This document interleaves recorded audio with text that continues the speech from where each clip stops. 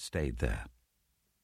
The king of Jericho was told, "Look, some of the Israelites have come here tonight to spy out the land." So the king of Jericho sent this message to Rahab, "Bring out the men who came to you and entered your house, because they have come to spy out the whole land." But the woman had taken the 2 men and hidden them. She said, "Yes, the men came to me, but I did not know where they had come from. At dusk, when it was time to close the city gate, they left. I don't know which way they went. Go after them quickly. You may catch up with them." But she had taken them up to the roof and hidden them under the stalks of flax she had laid out on the roof.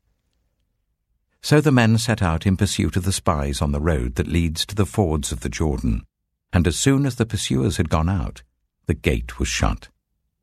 Before the spies lay down for the night, she went up on the roof and said to them, "I know that the Lord has given this land to you, and that a great fear of you has fallen on us, so that all who live in this country are melting in fear because of you. We have heard how the Lord dried up the water of the Red Sea for you when you came out of Egypt, and what you did to Sihon and Og, the 2 kings of the Amorites east of the Jordan, whom you completely destroyed. When we heard of it, our hearts sank, and everyone's courage failed because of you, for the Lord your God is God in heaven above and on the earth below.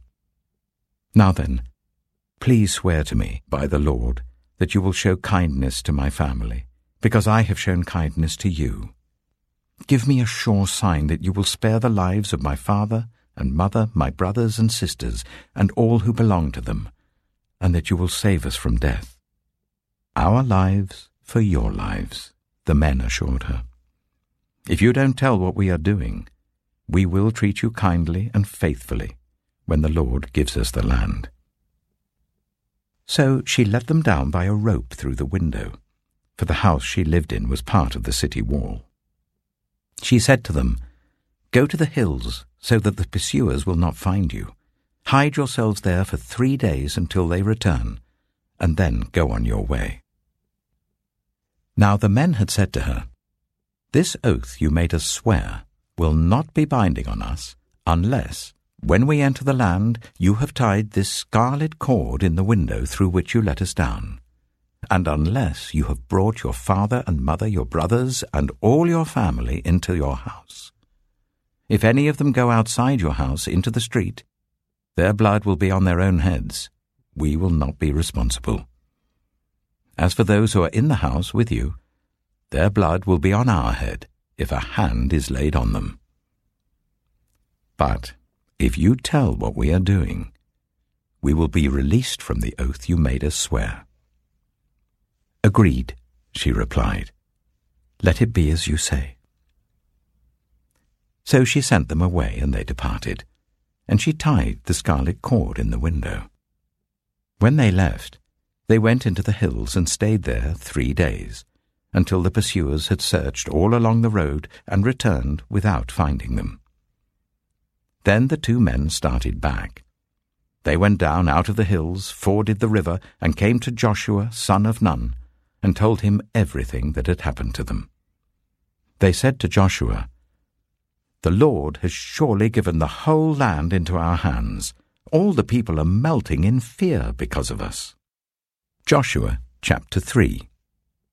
Early in the morning, Joshua and all the Israelites set out from Shittim and went to the Jordan, where they camped before crossing over. After 3 days, the officers went throughout the camp giving orders to the people. "When you see the Ark of the Covenant of the Lord your God, and the Levitical priests carrying it, you are to move out from your positions and follow it. Then you will know which way to go, since you have never been this way before. But keep a distance of about 2,000 cubits between you and the ark. Do not go near it." Joshua told the people, "Consecrate yourselves, for tomorrow the Lord will do amazing things among you." Joshua said to the priests, "Take up the Ark of the Covenant and pass on ahead of the people." So they took it up and went ahead of them. And the Lord said to Joshua, "Today I will begin